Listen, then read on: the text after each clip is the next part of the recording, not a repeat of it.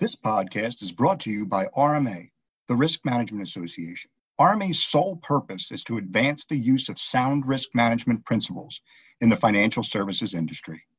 Learn more at rmahq.org. Hello, I'm Pete Tanish, Director of Information Security and Risk for the Small Business Financial Exchange. Alongside me is Mike Farley, Senior Manager of Strategic Initiatives. Hey, Pete. Thanks for having me. So a little bit about SBFE. Formed in 2001, the Small Business Financial Exchange is a highly trusted business data exchange that is governed by the small business lending industry and managed independently from credit reporting agencies. Small business lenders rely on SBFE's distinctive information security and data governance controls. SBFE attracts lenders of all sizes and types from across the industry, making SBFE data a rich, robust information source to enable sound credit risk management decisions. SBFE members leverage SBFE's best-in-class data management tools and the multi-certified vendor model to receive SBFE data-driven products, which aid in effectively managing risk and delivering efficiency within their organizations. So both Mike and I have been working on a fraud-related project over the last several months, along with a fraud consultant out of Charlotte, North Carolina, Jerry Tileman. Jerry Tileman is co-founder of Greenway Solutions, where he leads their risk management practice. Jerry is an expert in fraud prevention and fraud control testing. Since 2004, he's been leading fraud-related consulting engagements with many of the world's leading banks, and more recently with financial technology and cryptocurrency firms. Jerry's area of expertise includes identity proofing, authentication, transaction monitoring, and claims management. Welcome, Jerry. Thanks, Pete. Good to be here. So a few months ago, Jerry and his colleague, Armand Sarkissian, embarked on a journey to dig deep into PPP lending fraud. I think the collective industry had an idea that things could and did go sideways with PPP, but we didn't know to what extent. Jerry and Armand rolled up their sleeves and began working on uncovering linkages between PPP borrowers and known violators, resulting in the identification of several cases where things went very, very wrong. Jerry, do you want to add some more color to your research and how it went down? So when the program rolled out, we just knew that there was going to be some level of abuse. We just didn't know how much.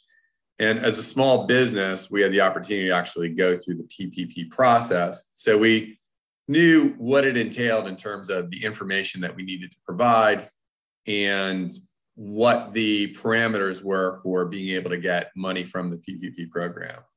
And with that as a baseline, we were able to start thinking, if we were fraudsters, how might we try to abuse this program? And it kind of started from that kernel of an idea to a more full-blown investigation to kind of think through and realize how much fraud was happening. It feels like a good Dateline episode, if you ask me. But so I know you started this research. What was the time frame? Can you start with that? Yeah, we started investigating it in the spring of 2021, and it was really kind of driven by some of the Department of Justice affidavits that came out where they had identified several people that had already been exposed as fraudsters in this area. And we were able to use that as our starting point for uncovering how big of a problem this was.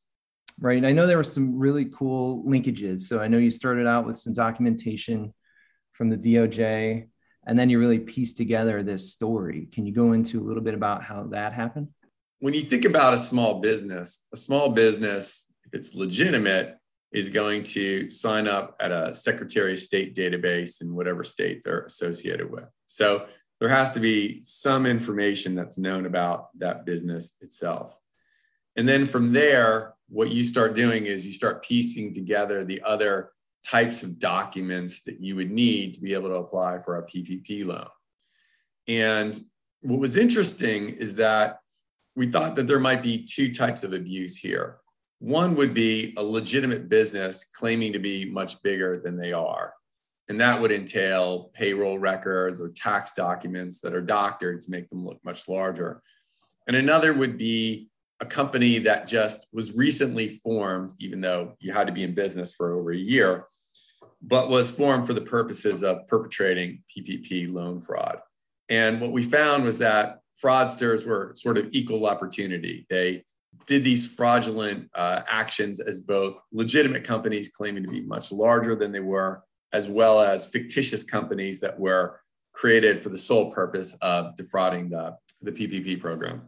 Right. And so I know you also linked your information with the SBA loan database, so the PPP EIDL database, as well as some reconnaissance using Google.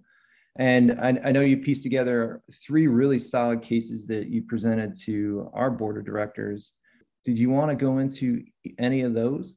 The essence of it was that people who did this, and the MO is that generally people do it once and they realize, hey, I did it once, I can do this again. And they generally start small. So in one case, we found somebody who had created a company. And the first time with that particular company, he decided to go for a relatively small loan from the PPP. I think $300,000. And he was able to get this. And so he thought, hey, can I try this again? And maybe at a different bank. And so in this case, he applied again at a different bank for about the same amount of money, another $300,000, and he was able to get that, right? And so then he thinks, well, if I recruit some of my friends, I could do this trick again and maybe a little bit larger. And so he goes back to the first bank, this time with some changed information, and applies for $600,000, and he gets it. And so then he goes to another bank and he gets another 600,000. And then they start thinking, wow, this is way too easy. Let's go for something really large. And then all of a sudden you see the amounts jumping from, say, 300,000 to 600,000 to 1.7 million. And what's interesting is that a $1.7 million PPP loan is actually very, very large. And so it was sort of the greed bug that kicked in. And it was the 1.7 million that sort of got them on the radar of the Department of Justice, as well as the banks, right? And they were the ones that probably referred this to the Department of Justice. But it was sort of that greed bug that allowed them to be flagged and caught. But you see that once they learned how the whole process worked, they thought this was just too easy. And they started applying for more and more. Was interesting to me when you think about how quickly this program came about, that is the PPP program, how fast people reacted and were able to basically be there ready to go when the program went live to start attempting to engage in fraudulent behavior. Were you surprised by that? Or, did you guys kind of see this coming? Did we see it coming? Yeah, I think we believe that anytime there's that big a pot of money that's out there, and I think in this case, we're talking like $300 to $500 billion, right? That was going to attract fraudsters. And so what was interesting in one of the DOJ complaints was that the fraudsters had already been setting up a bunch of fake companies at a bank in Texas for doing fraudulent things with other payment instruments. But when PPP hit, they had already created, let's say, in this particular instance, 100 different straw companies that were out there. And when PPP hit, they were thinking, this is gold. We already have the companies created. We've already established them with checking accounts at a bank.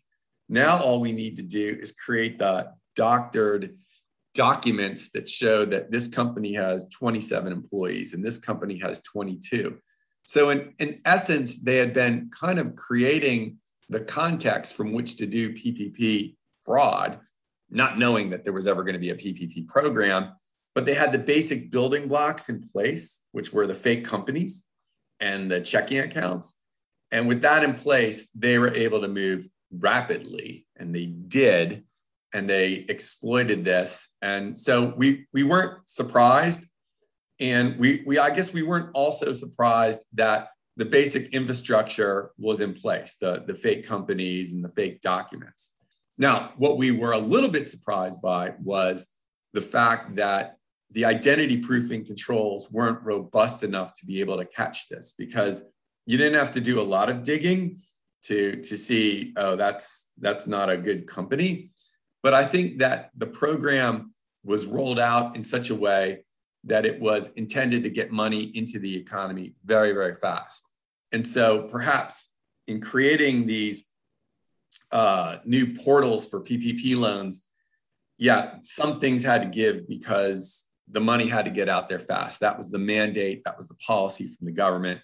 And some corners were cut in terms of the normal fraud prevention controls. So it is a sort of a perfect storm of bad guys having some of the basic building blocks in place, and then a program that was designed to roll out very, very fast, meaning that all the robust controls weren't put in place and weren't tested enough.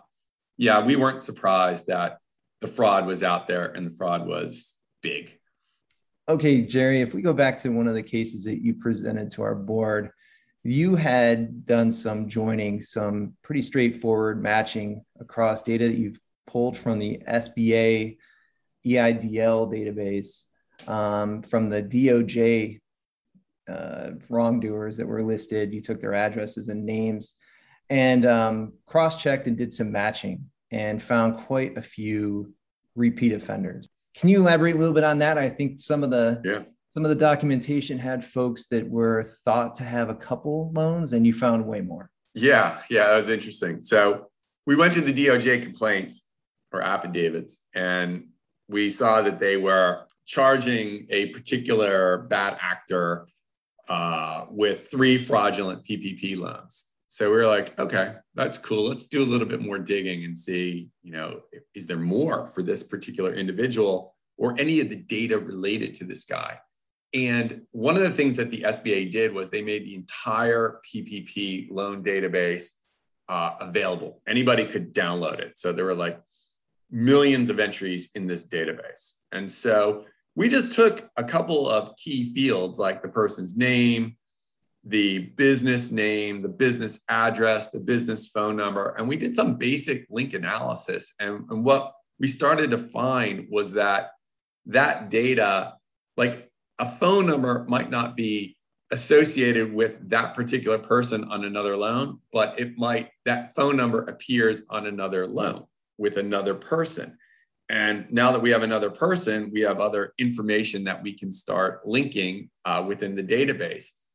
And we started to find that these individuals who might only be charged with 3 bad loans in the DOJ complaint were actually affiliated with many, many others.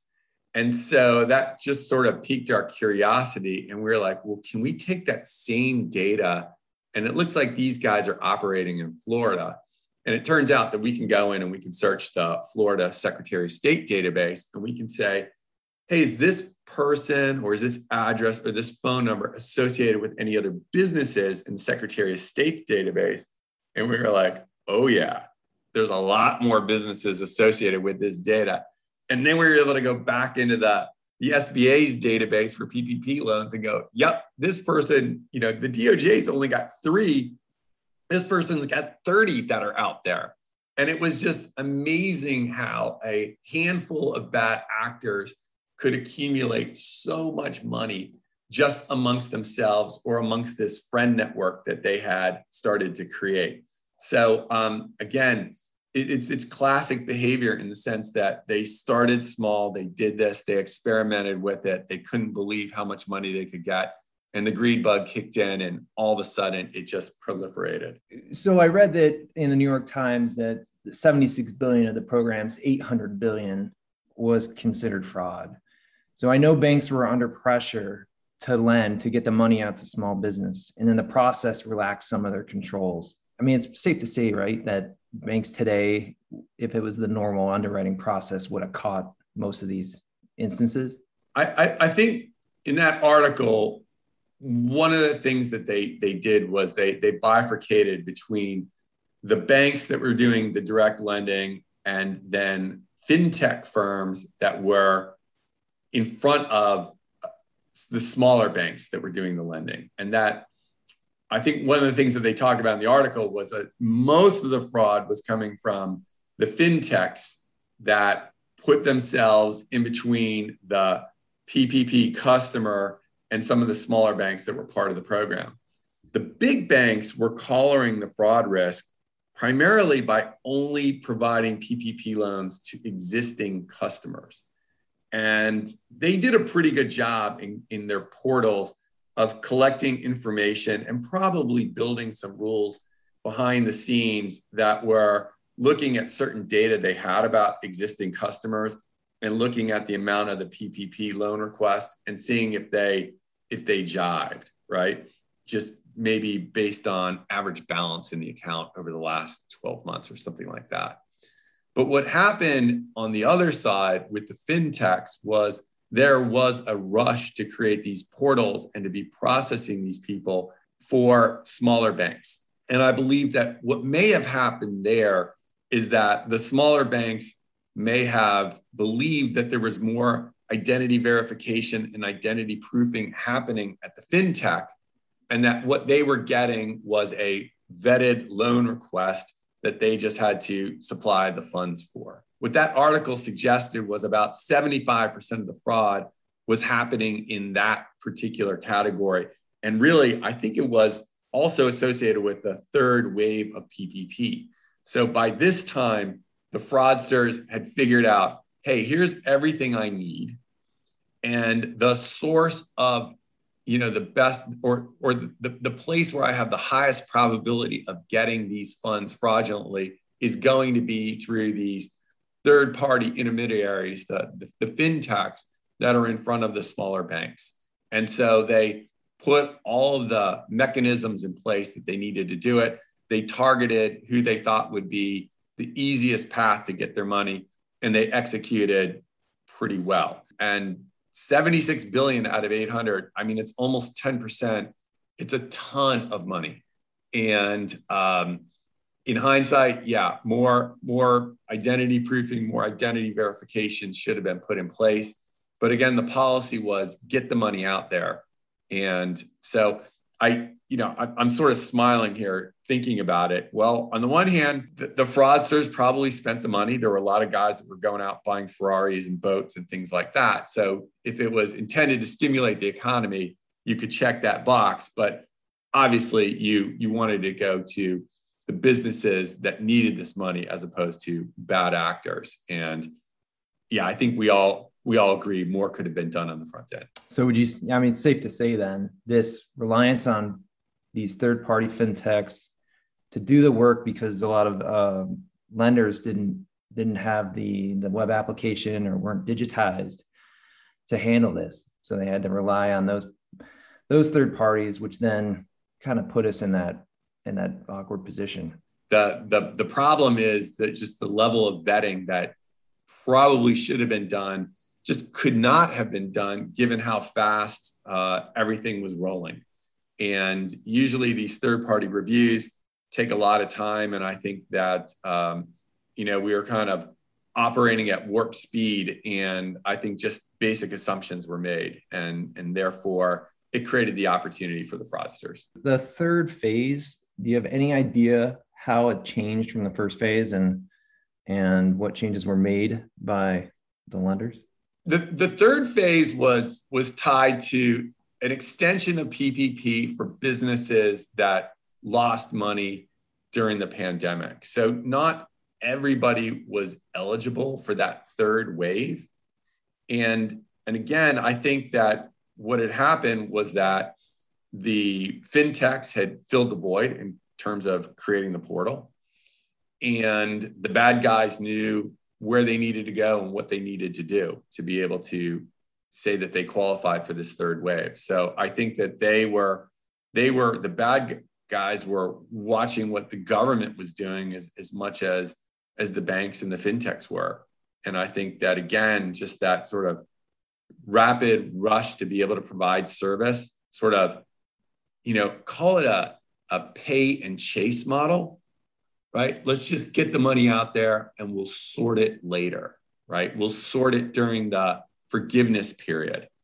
And so, and the forgiveness period isn't really over yet. So I don't know. My thought is that 76 billion might be low, because once we start sorting through all of the companies that needed to ask for forgiveness, but neglected to do so, that number might be higher. And some of that might be fraud, and some of it might just be businesses that are no longer in business now that they failed during that time period.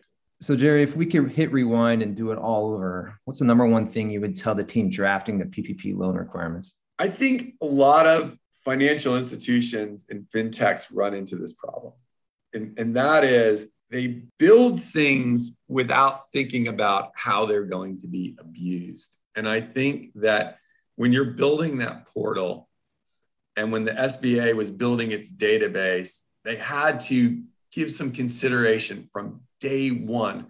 How will people abuse this? And what simple things can we put in place to stop that abuse from the get-go? Most people aren't trained to think that way. Most people are trained to think that everybody's going to do the right thing. They're not going to do the bad thing. They're not thinking that 10% of all this money is going to go to fraudsters. And that if you can build into the front end product development process, that mindset that this is a financial instrument and all financial instruments will have some level of fraud associated with them. So what are the major risks and what are the things that we can do that aren't going to massively delay this to be able to catch that fraud? And so when you think about the SBA, one of the beautiful things about it is that all that loan data was consolidated in one spot. So if you just did some basic link analysis, the moment that application came in, you take the person's name, you take the business name, the phone number, the address, the email address, and say, have I seen this anyplace else before?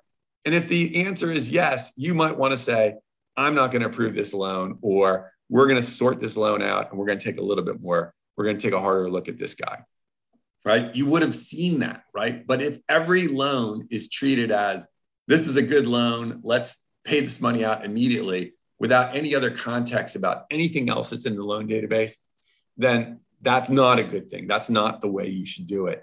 And I think that the lesson learned is that upfront risk assessment associated with the product, right, the portal, and then what mitigating technologies, controls can we put in place to deal with those risks, I think could have saved a ton of money and a lot of chasing that's going to happen after the fact.